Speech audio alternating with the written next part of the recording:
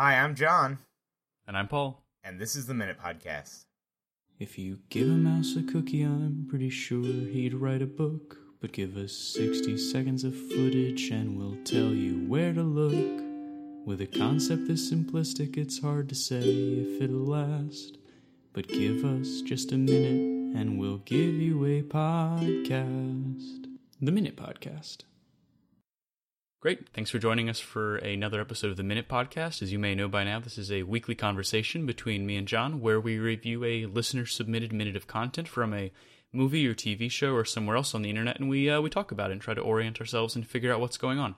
John, what are we looking at today? So today we're looking at a clip from Troll 2, supplied by Robert. This is, kind of a spooky time of year, so I figured, some Halloween-themed minutes. All right, yep, sounds good. And today's episode is brought to you by the Socratic Method.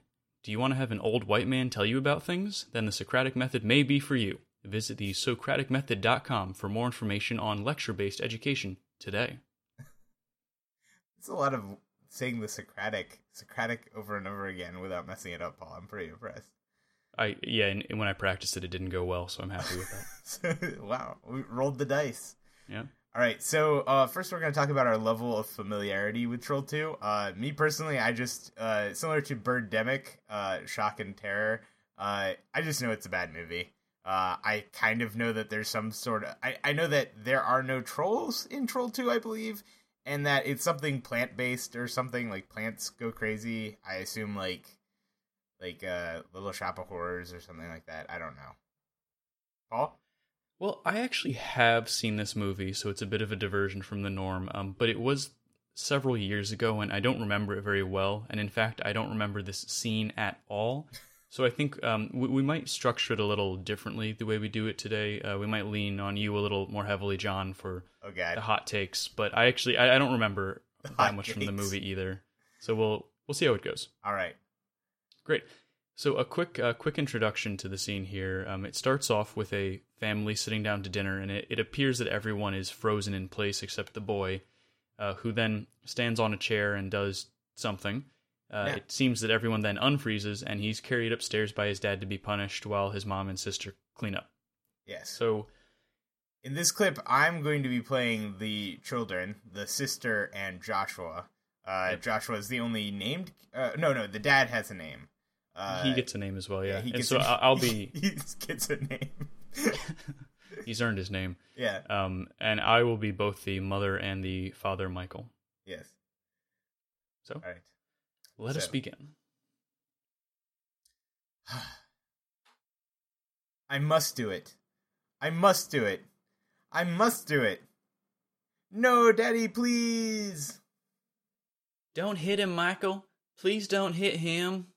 Why not? It's what he deserves. A big spanking for a little shit. Joshua is not a little shit. He's just sensitive. This smells. Do you see this writing? Do you know what it means? Hospitality. And you can't piss on hospitality. I won't allow it. What are you gonna do to me, Daddy? Tightening my belt by one loop. And scene. Excellent. Okay, I don't remember them being Southern in the clip, but somehow it happened. They were definitely Americanish. And a specific variety, but not of any that exists in the real world. Yeah. Right, John, well let's talk about what actually happens here. Okay, so I believe that this scene begins with a theatrical device known as an aside, where the character is in fact talking, and nobody else in the room or in the scene is able to hear him. So he's talking to us, the audience, or to himself, or some other literary device or something. So are you saying it's a figurative aside? So this is not like literally them being frozen in time, or yes, is it? I think it's a figurative aside. I think that this is I Joshua coming to odds that he has to piss all over the food. So we do think he pissed all over the food, then. I am fairly certain because like you can't piss on hospitality feels like a very straightforward way of doing it. I thought, okay, so they talked a lot about shit in the beginning of it, which I was made going me to say a big spanking for a little shit. So I'm like, did he also shit on the table? I feel like they want us to question this. This is like, it's almost as though this scene was made for this type of analysis. Like, we're supposed to argue over whether or not he took a poo or if he peed all over their food. Like, one of those two things happened. To me, the wateriness of the food, implies pee. Okay. Yeah, I'm pretty sure that you're right. But Jen, you mentioned the food, and I think we should talk about that for just a minute. About what is on this table right now. Well, okay. I did a quick inventory. Yes, I noticed this too. What are they eating? It seems like they're eating two kinds of Kool-Aid, both red and green, are on the table. Of course. The dad prefers a nice green Kool-Aid, while the sister is a red lady all the way. They're also eating uncooked corn on the cob, I'm pretty sure. It certainly looks uncooked. It looks pristine, as though it really was does. To dress a set. There appears to be a quiche in the middle of the table, or something quiche-like. Quiche? I don't remember a quiche. I do remember English muffins. Is that what they are? Well, that was my other thing. I mean, in addition to a plate of apples, the only other thing on the table is these. You're right. They appear to be English muffins with green frosting on top. Yeah. Okay. Or maybe they're big biscuits. I'm not sure. Are they the dessert here, and the quiche is the main? Now the thing is the English muffins to me imply that it's butter spread on top, because like I could see somebody being an idiot and not like buttering the inside of an English muffin and just with green butter. Well, okay, so I assume this is in like what, late 80s, early 90s, something like that, when Kraft was just trying to get kids to eat their butter, and veggies and butter. So maybe this is like slime themed butter. It's possible. My theory was that given how doughy they looked, they were some sort of dessert thing, but they look like overly raised, undercooked English muffins with green frosting on top. They look like American English muffins, is what you're saying. Yeah, that's basically true. I mean, we are from a region where Thomas's English Muffins manufactures their thing, so we might have more muffin awareness than most people do. It's plausible. Yeah, so like, we might have specific opinions, but this could be just some sort of weird, largely inflated 80s English muffin. One of the other things is everything seems to be smeared with this greenness. There's the green drink. Are there apples in the middle of the table? I think there's apples in the middle. They were red apples, though. Yeah, they are red apples. Then there's something sliced on one of these plates. Oh, you're right. Yeah, they look like cheeses? Almost like cheese on a cracker with a tomato slice? Yeah, maybe the tomatoes are green. Green tomatoes are normal. Like, that's a relatively normal thing. Compared to the rest of this. Yeah, so do you think this was just a poorly set table, or they were somehow trying to make it more spooky? I think the fact that the English muffins being the most weirdly green thing, although it does look like the corn on the cob has green on it, that the mom is about to dig into. What is this meal? Like, what is they have corn on the cob? I think it's some sort of dinner. Okay, but in terms of what's the theme, I have no idea. I mean, the theme is apparently whatever the hell we had in the kitchen at the time, because, like, does quiche and corn on the cob and English muffins go together in any way? Like, that feels like a lot of carbs for no reason. My theory is that quiche and corn on the cob with whatever cracker things are going on there. Well, it almost seems like they were doing a 3-course thing, but put it all on the table at once. So you've got like your past cracker, you've got your corn on the cob and quiche, and then you have your dessert thing. Or maybe they're one of those families where like nobody can decide on what they're gonna eat, so they just like everybody brings what they're gonna eat to the table, but like enough proportions for like 6 people. Well, it could be, yeah. So, John, you mentioned something at the beginning that you thought it was a figurative aside. I think it might have been a literal aside. Like they're frozen? I think they were frozen perhaps by goblins or trolls. I don't remember which exactly happened in this movie. And then my theory is that he has to unfreeze them by peeing, so I think he's being blackmailed. What? He has to unfreeze them by peeing? That is... I mean... I don't want to say it's impossible because I have no idea what this movie's about, but the idea that he has to pee on them to unfreeze them. Well, I think he like has to get in trouble. Oh, he has to get in trouble. So it's like I don't know. I don't remember metaphorical, exactly. like it's like breaking a spell. I think so. Like the chosen boy must fall for the family to thaw. Yeah, I mean something like that. Which This is a great to me rhyme. to me raises the potential that maybe the kid is sitting down to dinner with his family, everybody's frozen, and then when they unfreeze, he's standing up and peeing, which you would think would be very jarring to the family, not only because they're watching one of the kids pee on the table, but because he's like transported magically between two positions instantly. Yeah. So maybe you're right and it's a figurative aside, but even then, does that mean he was sitting and then somehow still stood up while everyone was frozen figuratively? Like what what are the logistics here? Who am I to question, traditional theater tropes? But I do think it is a little weird that this scene is simultaneously his transition into the room while also being like what I imagine has to be an aside, right? Like if they stay frozen, do you think the green stuff is freezing them? Is that why? I don't think it's the green stuff. I think it's goblin magic. So like David Bowie popped in here and like snapped his fingers and they're just frozen. Yeah, he jiggled some balls and yeah. Jiggled some balls. Not a pleasant imagery there, Paul.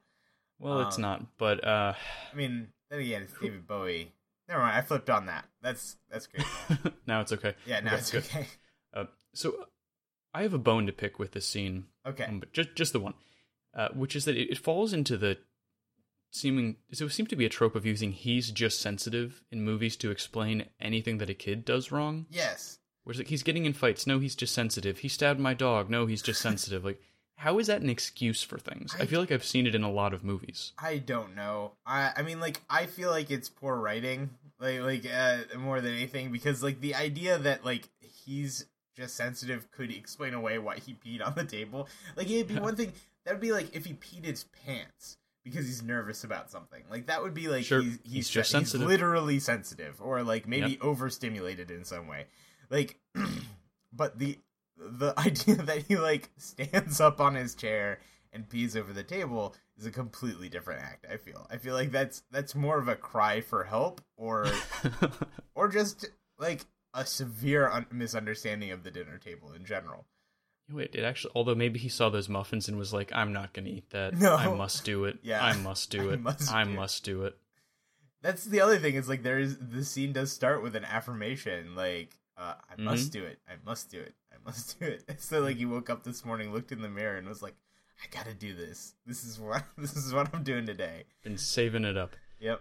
Which raises a question for me of, I don't know if on command I would be able to just stand up and pee on a table. No. It sounds like a high pressure situation. I can barely pee in like a public restroom with another person in it, let alone like just like there's got to be a lot of liquids inside my body for that to be an option. Maybe that's what it was. He's not being blackmailed. He had to do it because he was so well hydrated. He was like, I must do it. I'm going to show them. Sorry, I must do it. Yeah. See, this is what proper hydration looks like, people, is what he's trying to do. He's trying to inform them. It's educational. Exactly. Yeah. We always kind of spin around onto the educational wing of things, don't we? It does come up a fair amount. So another thing I noticed, John, is that the mother seems relatively concerned that Michael's going to hit what was his name? The son. Yeah. But not concerned enough to leave the sink area. No. Which for me, it seems like another thing you see in movies of someone yelling at the other parent to not hit the kid, but like not being invested enough to go make sure it doesn't happen. Make sure. The other side of it is like the dad is so goobery, I can't even imagine it being like an option. Like the dad's response to like you see these words, you see these, you know what these mean. Hospitality is like not something that like a very hot-headed person. Yes. Well, yeah, no, you're right. Especially not a hot-headed human. But let's talk about his hospitality for a second. Yes. Apparently, hospitality in his mind is allowing his young children to tape a single piece of 8x11 paper onto their doors and write their names on it in pencil. Yep. And Like and that- in pencil, that is nearly invisible to the camera. Yeah, I was going to say, you could read the first one. I think it said Holly, so maybe that's the daughter. Yeah, but the Holly, second one, like, and then there's you two can't read others. what's on it. Yeah. Like, I assume it means like because you're not in like a glass cage that we keep you in, the idea that you have a bedroom that is well, it could be. Originally, what I thought he was getting at was maybe they were foster kids, and they were like, "Look, we're being nice to you." But then he calls him daddy, and the sister, Yeah. I think, says something familiar in there at some point. It's like, I think they're actually just a nuclear family. Yeah. So the fact that they're not allowed to, or that it's such a big deal to put a single piece of paper on the door is kind of weird. Maybe his hospitality is him carrying him to bed. That's what it is. Like Can you it's, see this delivery service? yeah, I'm yeah. stopping so you can conveniently read things. Exactly. Hospitality. And so it's like opposite. Like you're met with the hostility of the kid peeing on the dinner table with insane loving hospitality. Maybe that's what it is. And yes, we're clearly supposed to think he's going to belt the kid for a minute, right? we are, because the mom says, "Don't beat him," and then Don't hit him, Michael, please. yeah, and then he immediately goes for the belt after throwing Josh onto the bed. He immediately goes for his belt, but instead of taking it off, he just tightens it by one loop. And I cheated. I went 1 second beyond the actual. I also did. I went like 2 seconds. Yeah, too long. it was hard to stop because it was in the middle of his statement. But like, I tightened my belt by one loop, so I don't feel hunger pains, and your mother and sister will have to do the same. So he's basically just guilting him into like yeah. So it's like exactly what any father ideally would do is basically like put him in his room, and then I guess like the take him bodily is not necessary considering Joshua seemed rather upset about the whole thing to begin with, so... It's true. Well, what would you estimate the financial situation of this household to be? I mean... I'm getting to a point later, but to me, they have a pretty big house. Everybody has their own rooms. I mean, it's not the nicest house I've ever seen, but it looks pretty all right. What do you think? Are they doing all right? I think they're doing pretty all right. I mean, the fact that they have multiple bedrooms for their kids seems like a go-to. Or multiple bedrooms, period, and that everyone isn't sleeping in, like, one big room. Well, and there also seems to be another hallway on the second floor that we don't see, so they might even have a third floor going off that way. So, the reason I'm asking that is, he's making a big deal of them not being able to eat that day. They're like, oh, dinner's ruined, no food now. Yeah. Which, on the one hand, maybe he's just trying to guilt trip the son, but on the other hand, they're gonna, like, make some peanut butter and jelly sandwiches, right? Like, it seems like they have the ability to get more food. Absolutely. And the kid even should be old enough to know, like, well, yeah, I'm sorry I ruined dinner, but there is more food downstairs. Yeah. No, even if it's just like peanut butter sandwiches. It should be that there's more food in this house, especially since like English muffins don't come in like batches of 4. They come in like batches of 8.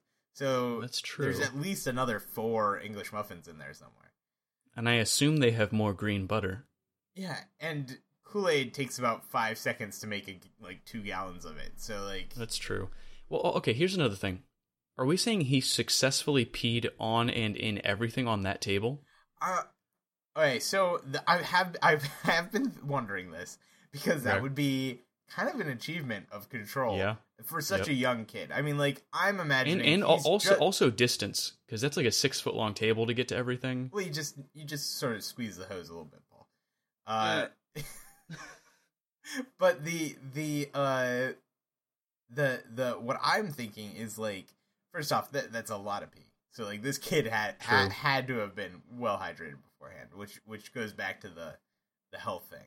And then the other thing is like, frankly, if I was sitting at this table, even if it didn't come anywhere near me, I'd be like, nope. Like this food is now unedible and inedible, and if that is a problem I have, then I admit to it. Like. Well, if somebody was to pee on my table in general, I probably would not eat any of the food either. On the one hand, I agree with you, and if anyone has peed anywhere near something I was considering eating, I would no longer eat it. But what I'm thinking is, there should have been a very limited window from when he could have started peeing to when someone should have stopped him from peeing on the table. Yeah, but then you're like tackling a peeing child, which just hey, me that's feels... parenthood. Isn't that just parenthood? That's true, but it does feel like a slippery slope to just you being peed on, like or just. Well, no. What I'm imagining is he starts peeing, that unfreezes everybody, and then the dad sort of runs over, picks him up, and he's no longer peeing on the food. So to think that he could have gotten pee on very much of the table at all, I don't buy it. That's so weird. I'm just saying there should be about half of the table that was nowhere near the pee. Yeah, I guess. But like the thing is that you'd still like every bite, every kernel of that uncooked corn on the cob, you would just be like, this is the one with the pee on it, isn't it? Like, this is the one where, like, the tiny little bit splashed up off the table onto this kernel, and that's what I'm putting in my mouth right now. I mean, you're right, and since we didn't see the peeing, I can only guess. Yeah, but I'm kind of glad we were spared the peeing. Oh, yeah, I didn't want to see the peeing. Yeah, although, as soon as they cut away from him unzipping, they do have running water, and for a second, I think you're supposed to think, oh god, they're going to show this peeing child. I did notice the running water thing. That's pretty funny. Subtle clues. Yeah, subtle clues. All right, John. Well, a big question for me then is, how do you think we got here? Because I have a vague idea from memory, but I want to know what you think happened to get us to this point. Okay, so let me think. I know that there's some sort of supernatural element in here. Maybe they are frozen. I'm kind of coming around on their being frozen, and then he has to pee on them in order to unfreeze them. Like, I kind of get that. It's like if you get stung by a jellyfish sort of scenario. So similar. So maybe...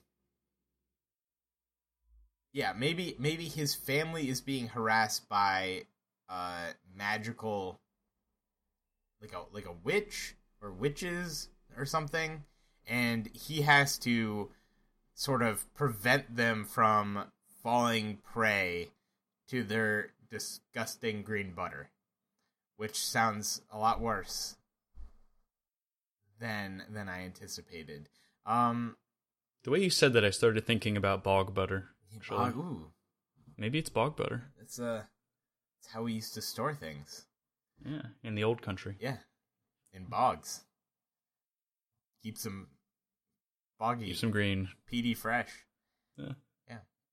So, maybe that's it. Maybe, oh man, now I like where this is going. Maybe they found some bog butter, some ancient witchy bog butter, and they're like, ooh, this is prime stuff. This is like when you find like a can of like, I don't know, something fancy, caviar or something like that, and you don't know anything about caviar, so you're just like, well, we can't let this go to waste, you know, we're just going to eat this caviar.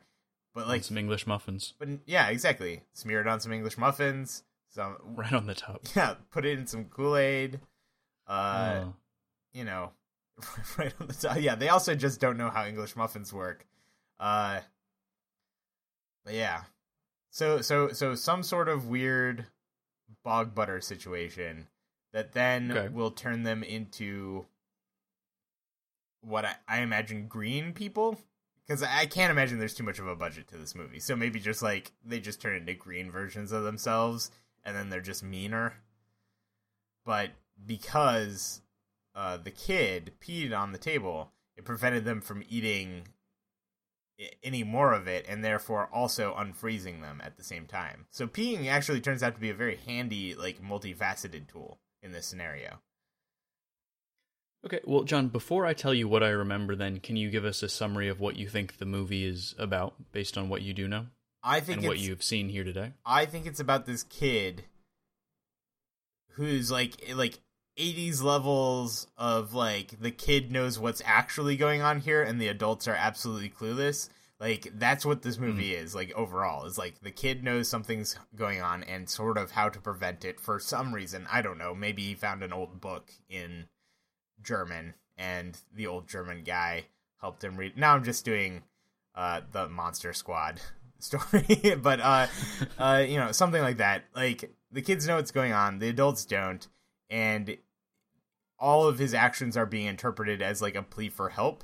And I think eventually, like, maybe his sister and her boyfriend and one of the bullies at school finally, like, understand what's going on and try and help him out after, I assume, somebody dies.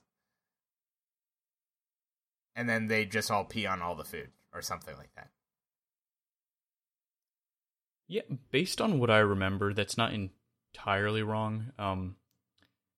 What I think this movie is about Joshua's interaction with a group of goblins, actually. I don't think there's any trolls in the movie. I think goblins are blackmailing him, trying to get him in trouble, but I don't remember why. So they freeze his family in order to make him pee on them. And then I think eventually his sister and maybe some other students do come around, and they have to basically take on this village of goblins. Village of Goblins. I'm pretty sure that's what the movie's about. Okay. Is there... Well, so it's goblin magic? I think it's goblin magic. Goblin magic. Pretty sure. Yeah. So, John, do you think based on what you know and what I've just said, we can recommend this movie? I don't know. If there's more, like, horribly awkward scenes, like the is this kid really... Like, am I really gonna watch this kid pee on these people? Like, if there's more scenes like that, then no. But if this is, like, the worst of it, then I'm intrigued. Like if I've just now seen the worst of the, is it possible that they're going to see, or that I have to watch some kid urinate on his family? Like, if that happens over and over again, I don't want to see it. But if it doesn't, and this is basically the worst of it, and this is, like, the one, like, peeing on the family gag, then yeah, I'd watch it. I just don't want any more of the really gross crud. As far as I remember, this is the only scene where he does anything this kind of gross. Okay. But to tell you the truth, I don't remember it in that much detail. So I would recommend this movie. There are some other scenes. When I saw we had a submission from Troll 2 that I thought were definitely going to be it, which are pretty memorable. I recommend it. I mean, have a couple beers, sit down to Troll 2 and tweet Troll at 2. us. All right. Yeah. You don't need to watch Troll 1, though. They have nothing to do with each other. Oh, okay. I assumed, considering there doesn't seem to be trolls, because that's the one thing everybody always says, is like, first thing you need to know about Troll 2, there are no trolls in it. And so I'm like, well, you know, then where's the titular troll? Like, is this like a backdoor pilot to, like, some sort of trolliverse? No, as I understand it, there was a Troll 1, and when they were getting ready to release this movie, they decided, the studio decided to market it as Troll 2 just to get more people to see it, even though it has nothing to do with the original. Green Goblin butter didn't sell? Didn't pull well? The Beast of Bog Butter did not. Beast of Bog Butter. Ooh, that's a good one. Didn't do it.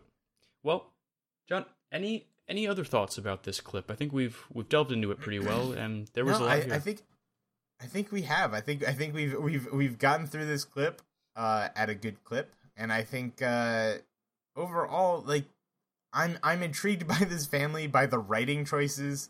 The hospitality line is great, and you can't piss on hospitality. I want to try and use that somewhere in my life. I feel like I wouldn't be able to use it at work, but I mean, there'd be plenty of time and context for that sort of thing, but, like, I just feel like it's inappropriate language. But a little bit, we'll see. Maybe when I have my own kids someday. Well, that reminds me. For a second, I thought he was just going to piss on the kid as his punishment. That's absolutely what I thought too. There's a lot of, like, and I'm like, oh no, little tit for tat. There is a certain amount of, like, once you go for the zipper and it becomes like that's what you're doing. The moment you start having other characters in the scene or in a movie, like, just go for the zippers, you immediately, like, assume that they're just gonna whip it out and start peeing on things. Like, this whole movie is just now, like, zipper shy. Like, oh no, what they're doing? Like, I mean, I know that that's, like, one of the 3 things that can happen by going for the zipper. Like, other than maybe, like, I don't know, maybe there's something stashed down there, but like, why? Why would you? Why would anybody decide that that's a characterization element that somebody needs?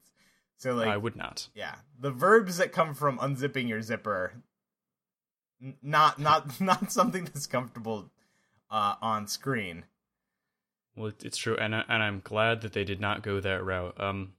Well, yeah, I guess a big thanks to Robert then for supplying this week's minute. You continue to understand the sort of thing that we're looking for, which is great. If you, like Robert, want to support this podcast, you can review us on iTunes or wherever fine podcasts are downloaded. You can reach out to us at theminutepodcast@gmail.com, follow us on Twitter @minutepod, or find us on Facebook.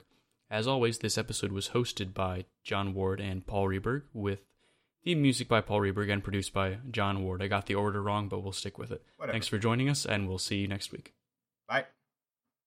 Holy crap, you made it to the end. We'll be back next week to do it all again. Until then, be well and be sure to take a minute. The Minute Podcast.